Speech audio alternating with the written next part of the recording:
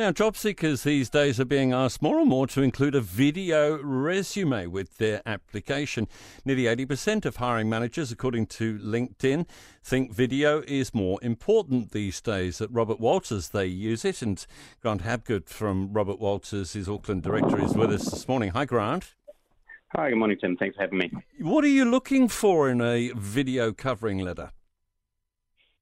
Yeah, really good question. Look, for us, what it really comes down to is all the skills or the attitude, the motivation to do a job that you just don't get from a paper resume, really.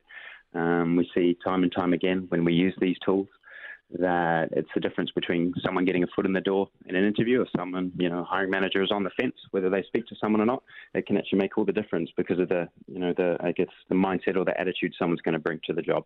But it's a scripted thing, I guess, for most people, and there'd be some obvious do's and don'ts. Comb your hair, don't wear an old T-shirt, that kind of stuff. You're certainly right. Yeah, the angle of the camera is certainly a big one. You do have to coach people through it, especially if it's their first time.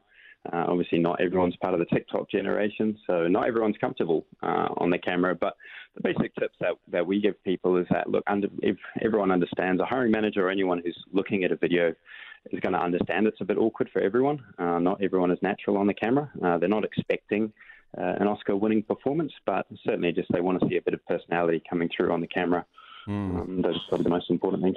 But if you get somebody like me with a face for radio, you'll just take one. You won't get to the. You just. Oh no! There's no way I'm having that in the office.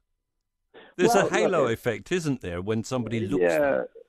Yeah, very good point, Tim. And it links to a more serious question about biases and whether having someone on camera can lead to either unconscious or conscious biases with a selection process, and essentially, you could say a bit more extremely discriminate someone from an interview process. But what we actually find is in the hiring landscape, whether it be New Zealand or internationally, unfortunately, there's a situation where not all hiring managers or organisations have the training or support in place where they are able to filter out those biases from their selection process. But we actually don't see any evidence that it happens either more or less with a video profile compared to any stage of a recruitment process, whether it be the first interview, offer meeting, or that resume screening stage.